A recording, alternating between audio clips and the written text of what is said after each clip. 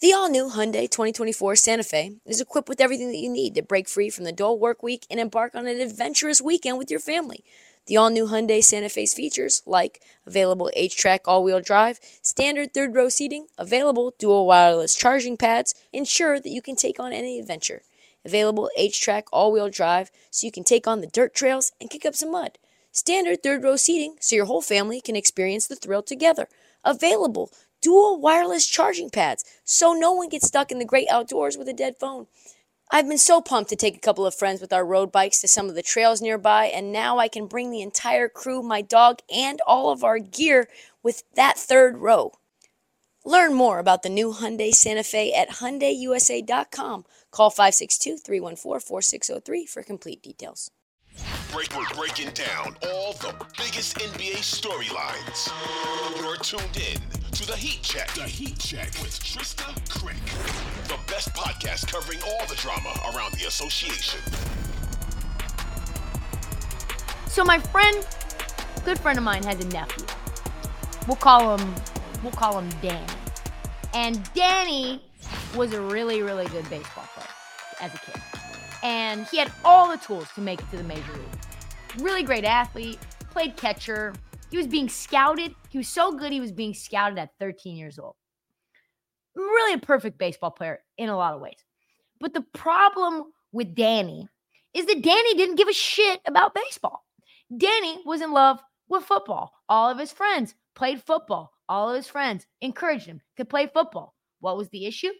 There's a lot of two-sport athletes out there like Deion Sanders, Bo Jackson. Everybody's trying to play multiple sports. The problem with Danny, though, is that Danny was a bad football player. He sucked at football. He was too small. He wasn't strong enough to handle playing football at that level. The things that made him a great baseball player, his quick twitch speed, his hand-eye coordination, his IQ, did not matter at all in his teeny little mosquito body on the gridiron. But he still, for whatever reason, turned his back on baseball to pursue hanging out with his friends and probably playing grab ass in the locker room.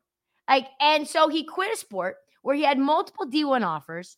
And then the final game of his junior year of football, he suffered his fifth concussion, could no longer play contact sports again. The moral of the story: first, just because you love to do something doesn't mean you're any good at it. And second, you could think something about yourself, but the reality of life that it does not make it true. What does that have to do with an NBA podcast? Well, we're talking about Ben Simmons. We're talking about new quotes from Ben Simmons living in Danny La La Land. No one likes talking less about Ben Simmons than I do. Philadelphia hates me because I said that he was going to flame out long before he did. But Ben managed to make himself a big story in this offseason, so we got to talk about it. I've been ignoring Ben this offseason like an online troll, but now we've got an update after update on how Ben is healthy, how Ben looks ready to go. He's in the best shape of his life. He's shooting threes after threes after threes, and I was never going to take the bait. I was never going to talk about Ben. But then you see him, and he's like talking about his position on the court again. In 2018, we're back at it again. Because he said this: I'm a point guard. As much as people try to put me in whatever a GM thinks in their head, I'm a point guard. I think with the team we have, I think it's constructed well for us to have a good run. Ben. No, I think we've been through this before. It's the whole reason that I went in on Ben in the first place. Ben is not a point guard. Ben is Draymond Green with less body fat.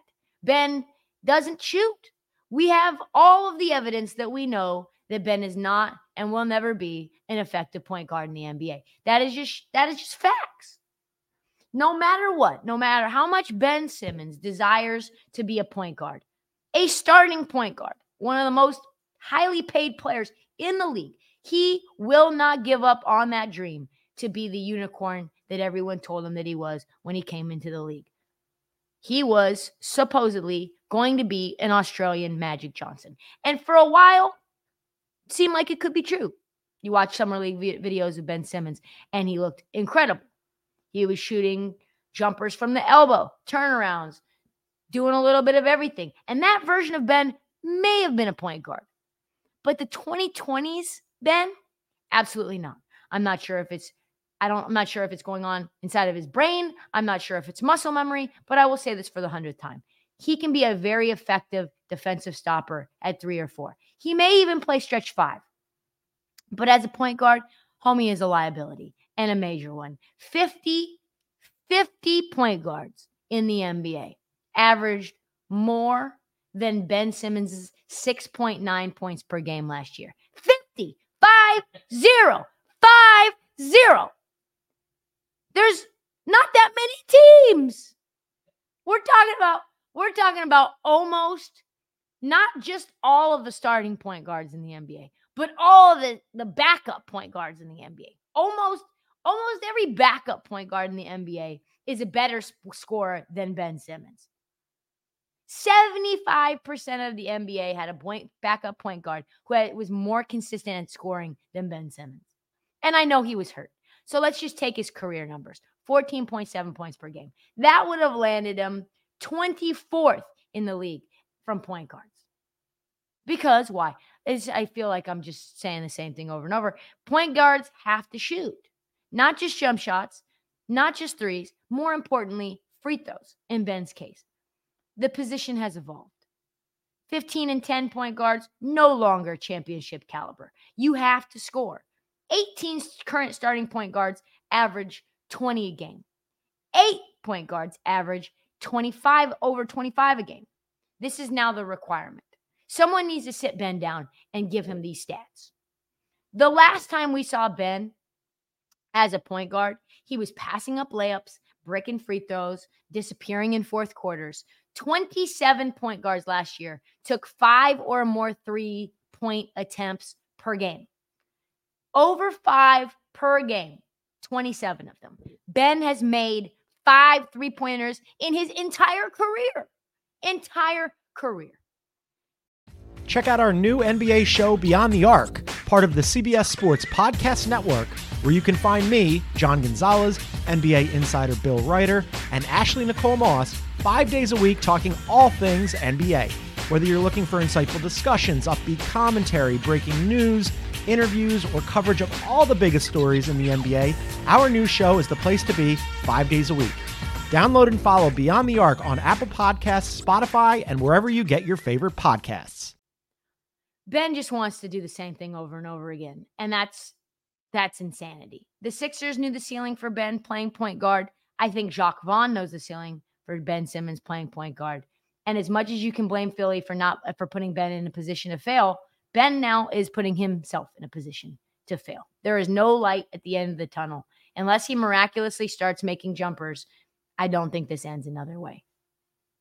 Just because you love something doesn't mean you're good at it. And I think about what Alex Caruso said about the G Leaguers who fall into the NBA, who fail. He said, a big reason that guys get stuck in the G League is because they do not realize the position they're playing for. They're trying out for. It's like going out for a job interview thinking you're going to be the CFO and they're looking for someone to clean bathrooms.